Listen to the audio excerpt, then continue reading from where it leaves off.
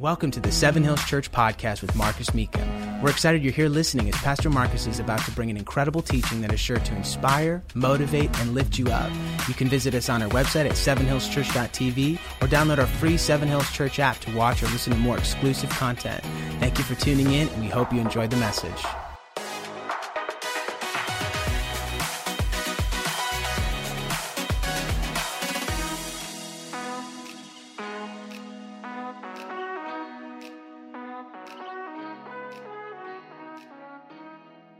Ephesians chapter 5, Ephesians chapter 5. Last week, we started at the top end of this conversation that Paul has on the subject of relationships or marriage. We're going to go all the way to the end of his conversation today.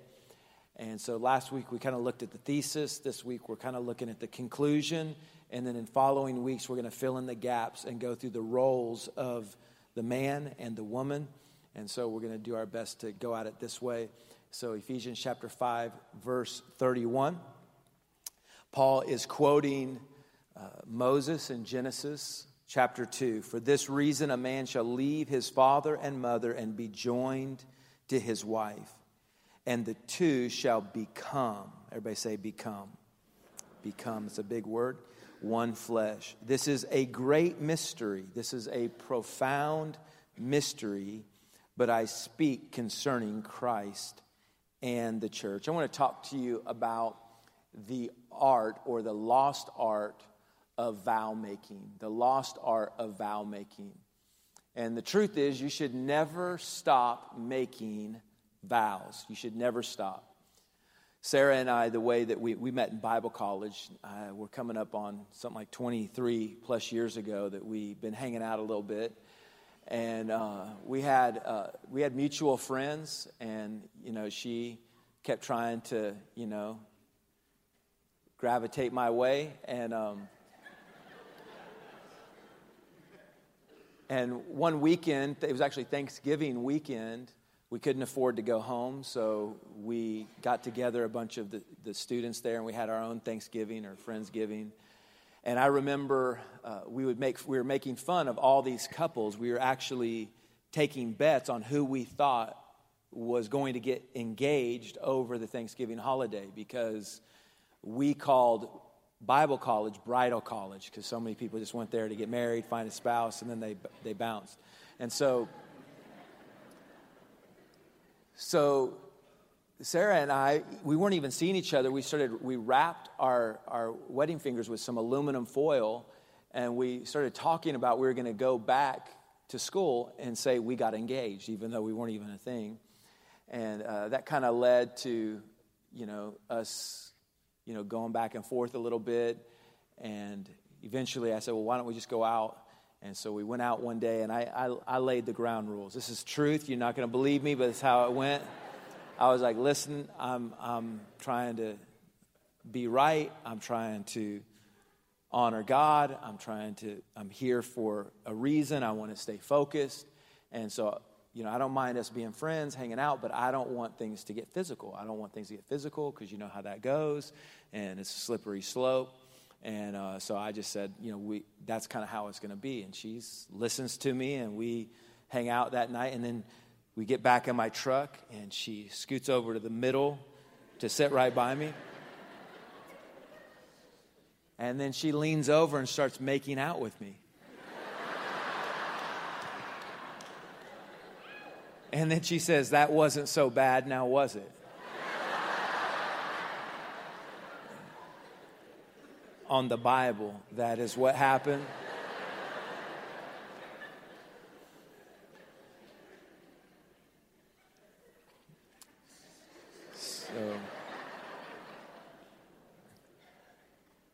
So that began us, the initiation, and then I intentionally, in one way or another, began to get into her world, doing little things like she had this drink from Olive Garden she loved, and I would go buy it and take it to her on her break at work.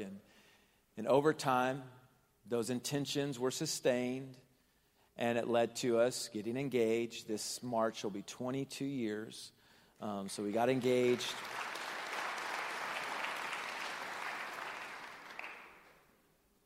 It led to a wedding or vow making ceremony that many of you are very familiar with, and we got married.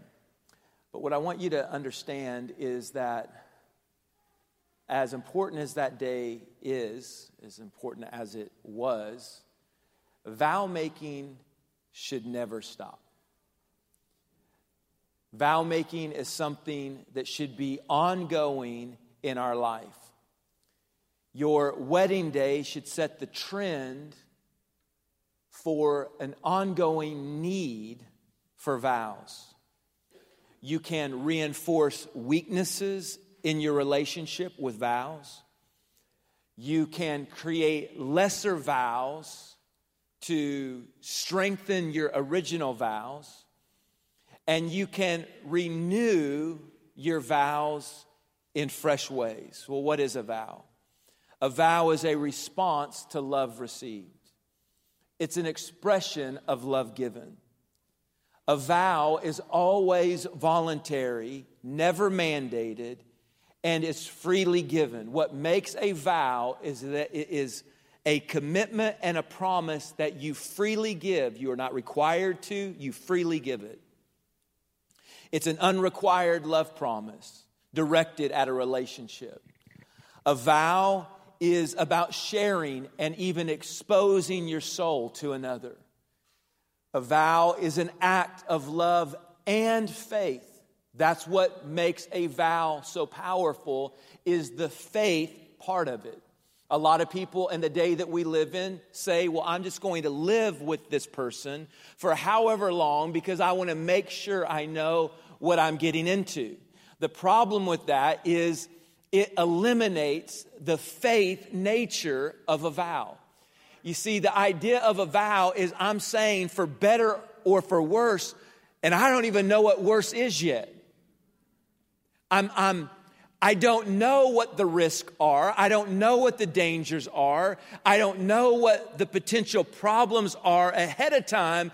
But by faith, I make a vow, and that vow in faith is what makes the vow so powerful, because I'm saying before I see your weakness, before I see your junk, before I see your baggage, before I see all the things about you that make you probably crazy, I'm gonna by faith say we're gonna make it all the way to our deathbed.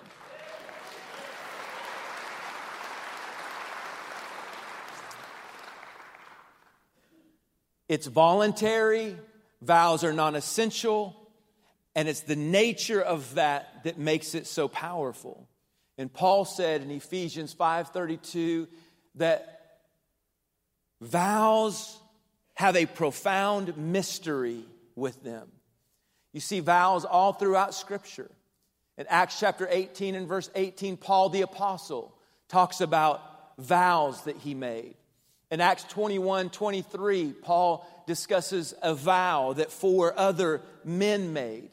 So Paul, who is known as the apostle of grace, made vows, made commitments, made promises concerning what he would do in life. Vow making is all throughout Scripture. King Joash made a personal vow.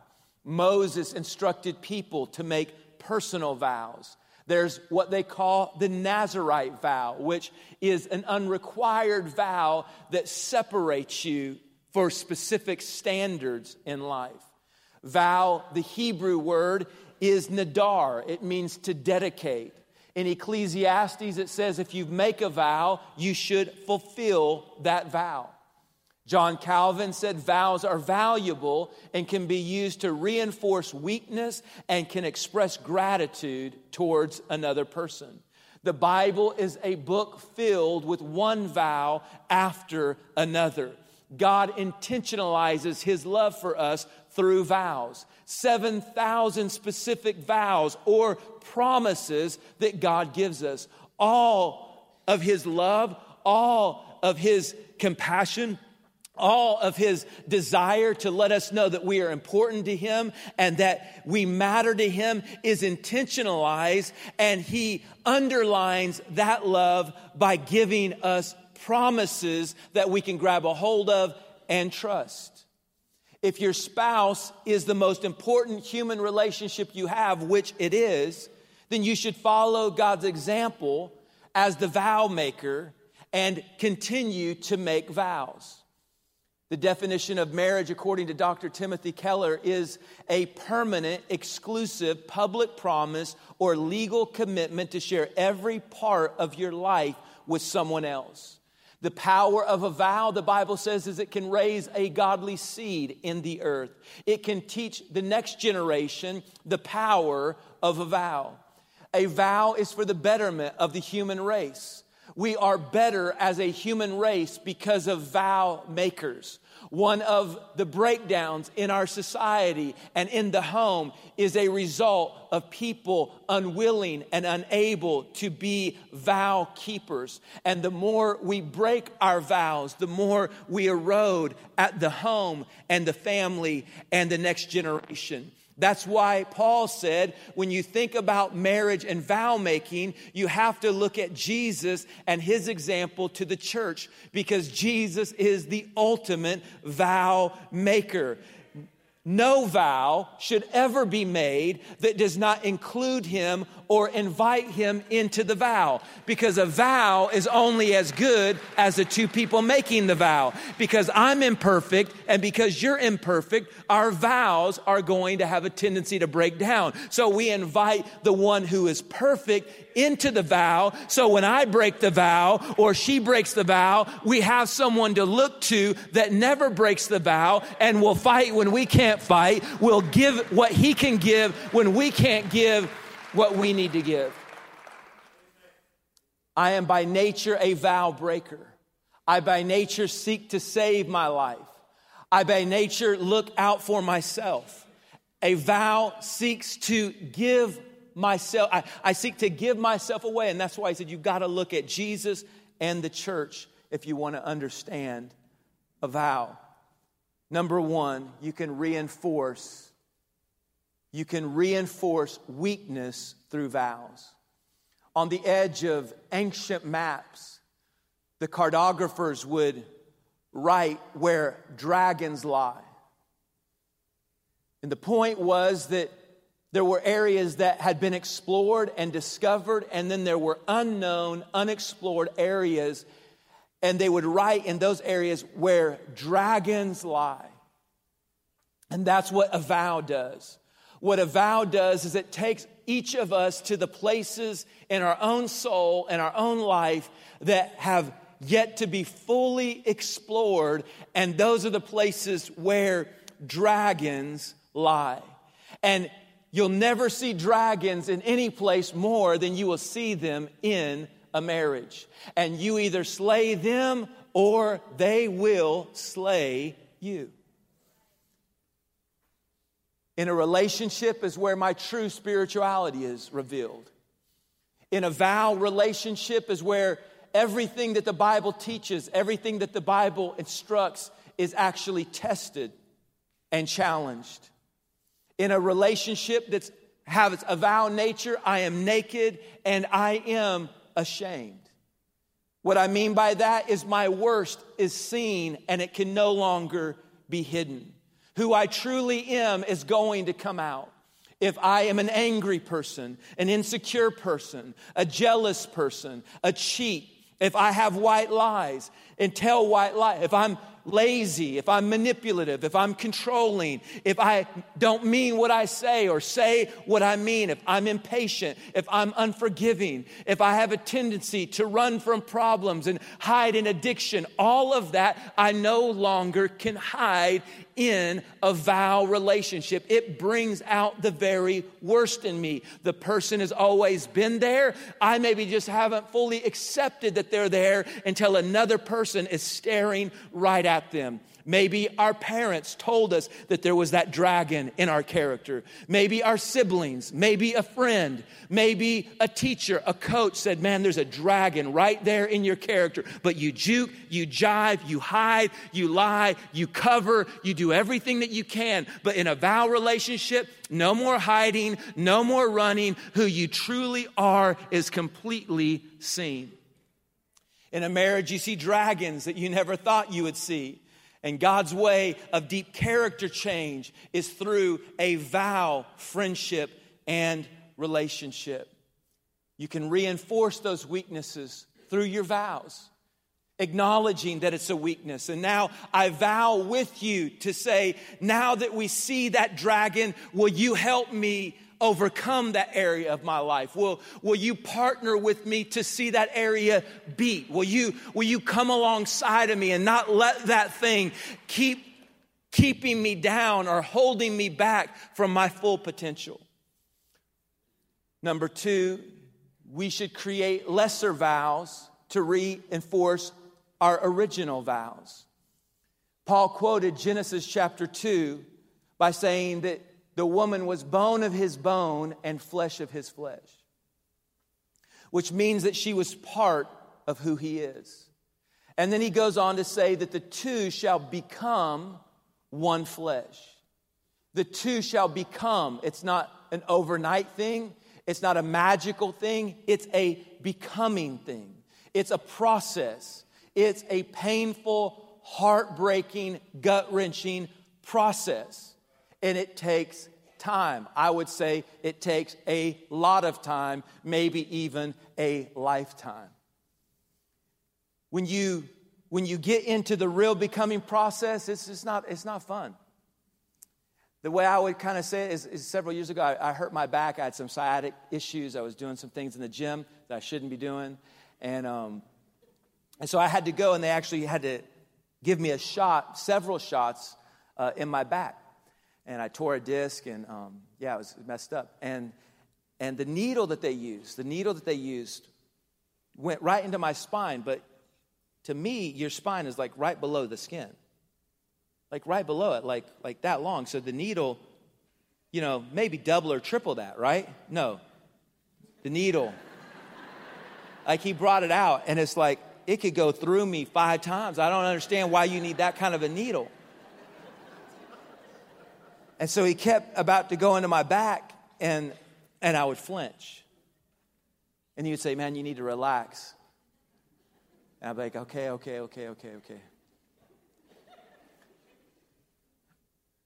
And then I'd flinch.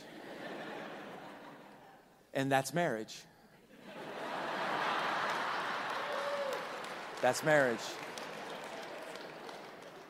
You flinch, and then you got to relax. And then you try to relax, and then you flinch, and then you relax, and then you flinch, and then you relax, and then you flinch. But if you're not careful, you'll stay flinched.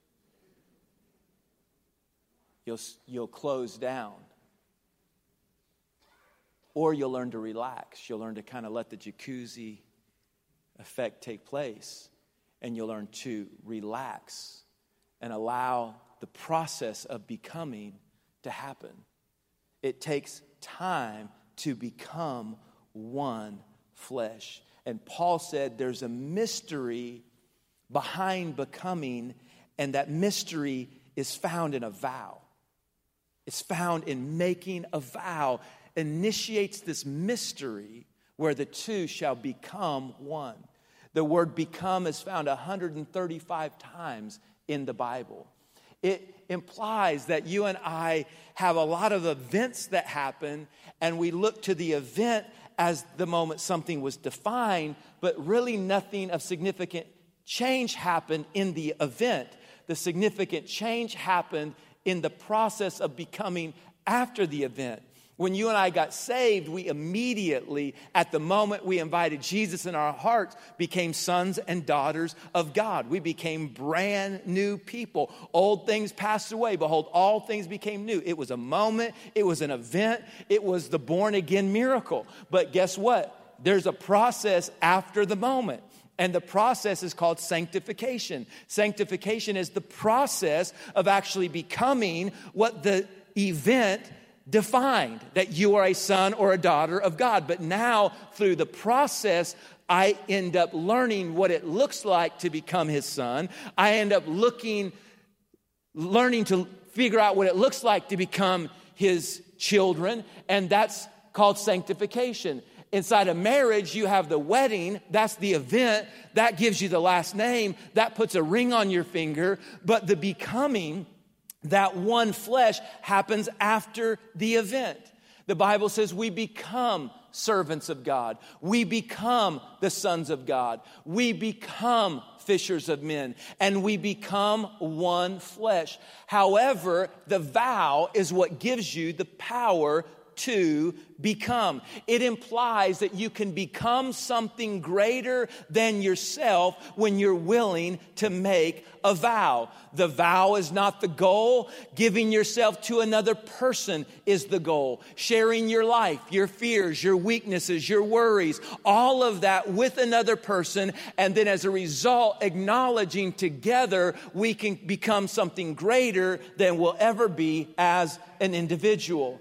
People never say, I want a vow. I need a vow. I want somebody to give me a vow. I'm just looking for a vow. No, people want another person to give themselves to, or someone that will give themselves to them. In other words, a vow is ever-changing, ever-expanding, ever-growing. And because of that, you cannot rely on a vow that you made at an event.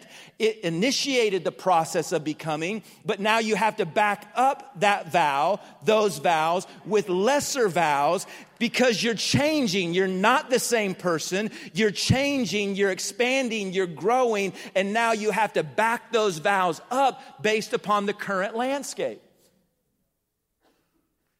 1 Peter 3 and verse 7 says it like this, that the man dwells with the woman according to knowledge. There's two types of knowledge, acquired knowledge and progressive knowledge. You're here today more than likely because you recognize that there are things yet to learn. You're showing teachability. I think that you being here has less to do with what I say, and it has more to do with your spirit. If you're here truly, I mean, people show up all the time at church and they're shut down, they're closed off, they get nothing out of it. But if you're really here and you have an open heart and you're here saying, I want to learn, I want to grow, that teachability is what makes this moment so powerful. Because I don't think it's my head speaking to your head. I believe it's spirit talking to spirit. And I believe that God wants to say things to every person in here, not because I'm wise, but because the Ancient of Days, the all-wise one, is speaking and talking and communicating. And we're here saying, I still need to learn. And it could be a sentence. It could be a phrase. It could be a thought. It could be a truth. It could be something that is said that sparks something else in our life. It could be a nudge. It could be a decision that was about to be made that needs to be avoided. It could be a decision that was made that I didn't get the right counsel on. And all of this stuff is happening, and you are learning to dwell with the other person. Meaning this, I should be a student of the person I say I love. I should not be a professor. A student means I'm still wanting to learn about you. A professor says, I'm good, I got it, I know everything I need to know. I need to be a student. I need to keep learning and growing in knowledge so I can dwell with the person I've made the vow with. I can't be an investigator or a judge or the attorney or the prosecuting attorney or the jury or the executioner. I'm not a 007 snoop. I am a student. I am a student of who is this person. And the truth of the matter is who that person is has changed since you said, I do. Who are they now? Who are you now? Who are you together now? That needs to be not, date night should not be cake and a candle and a steak and whatever else you want. It should be a nitty-gritty, real hard, heartfelt conversation. Who are we now? And that should be followed up by saying, okay, now based on this, what do we need to do to move forward? And you can do that by creating the lesser vows in those moments. It's the way God created us. And if you're not careful, and if you do not create lesser vows, then you will fall into creating inner vows. An inner vow is the vow I make on the inside, where I say, because you did that to me, you may never know it, but I've already vowed on the inside of me that this is going to happen to you.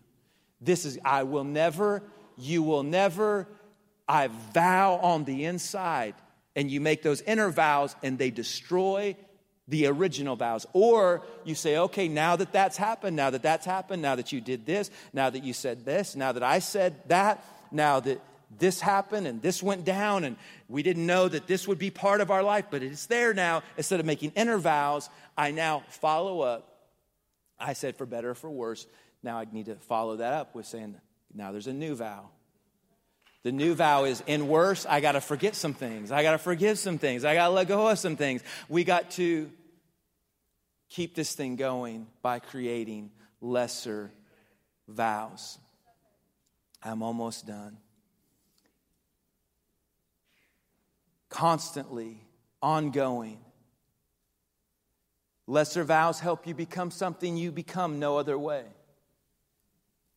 You don't become what you need to by romance or by feelings or by sex or by a ring or by living with the person. Vows are what help two people become one. Some vows I wrote down that it might be good. Just be creative. Something like, hey, sweetie, I'm really not good with words, but I'm going to work on it.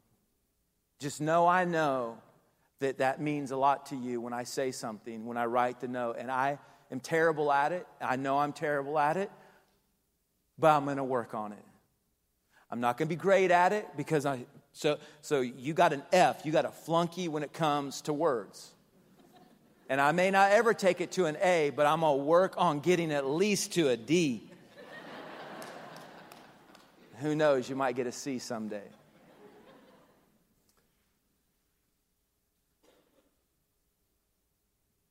Hey, I want you to know, I'm never going to bring that thing up.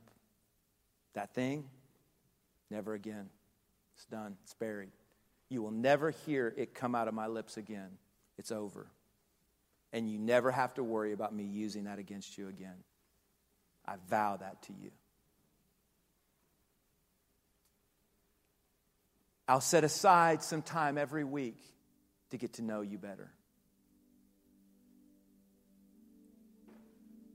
I'll never compare us to another couple. I'll never compare you to her husband. I'll never compare you to his wife. I vow to pray for you. That's a good vow. I've done a lot of weddings, nowhere in the vows. It's a lesser vow. You created. The Bible says that I could sin against the Lord by failing to pray for you, and I will not fail to pray for you.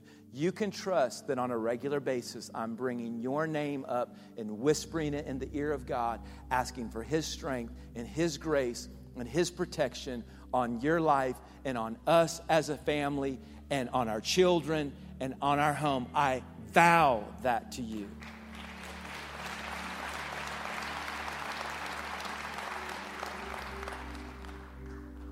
And then number 3, you can renew your vows. Because I believe many of us make vows and don't keep them. We should have moments where we renew our vows. One of the most important things we do every year at Vow, our couples conference, is we have a time where we renew vows. Every year. We actually have times where you can write a letter. We actually have letters, and you give them back to us in a self-addressed envelope. No one ever opens them. And then right before next year's vow conference, we mail them back to you guys so you could open them and read the lesser vows that you made during the conference. You can read them to your spouse to hold yourself accountable throughout the year of the vows you made. Why do we do that? In Jewish culture, they call it Kol Nidre. It's a night before the Day of Atonement where they repent of unfulfilled vows. What we would call a renewal of vows. They say this is a time when the slates are clean and the reset button is pushed.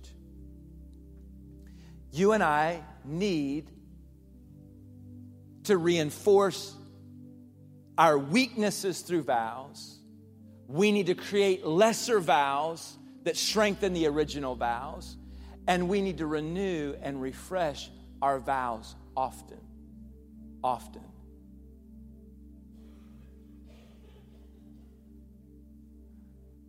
You know, one of the number one needs, they say, of a woman, and think about how big of a mistake we make when we think it can happen one day, once in a lifetime. When there's thousands of women surveyed, they said a woman consistently asks herself the question, would he choose me again based on what he knows now? And most women believe the answer is no. He would not choose me again based on what he knows now. So what do we need? Regular renewal of saying, hey, everything I know about you, out of all the women in the world, you're the only one for me. It's a renewal. It's a recommitment. It's a reestablishment of I would do it all over again, 1,000 times over again.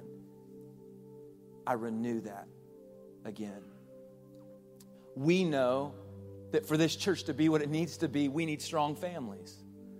When you look at things that happened in Florida and you look at things that even happened down the road in Kentucky, in my mind, many times it's the breakdown of the family. We need strong families. We need to be raising up the next generation. And I know in order to do that, that God creates events on calendars to help remind us of things that he has done or wants to do, or creates dates on a calendar to potentially cause us to evaluate how are we really doing. And that's one of the powerful things I think about when I think of the marriage conference. You say, you're trying to get me to the marriage conference. Yes, I am. Unashamedly, without question. You say, well, it cost $100 or whatever. Okay, it doesn't cost $100. How does that do? Whatever we can do, anything we can do to help you discover the lost art of vow making, we have to do it. It's not optional. It shouldn't be a discussion. I know we're busy, and if you can't make it, I get it. You're grown people, right? You can figure out your own world. I think that you're here because you're interested in making things stronger, or you probably wouldn't be here after last week. And we're going to keep this going all month, but I want to challenge you to really pray, if you haven't, about making vow conference a priority. If you're single and you're here, say, what about me? What about my situation? I've gone through a divorce. What about me? What about me? I think it's a great time to make a vow to whoever that future person is. To go ahead and begin to make a vow saying, I'm going to work on becoming who I need to become for that day that we find each other. Amen.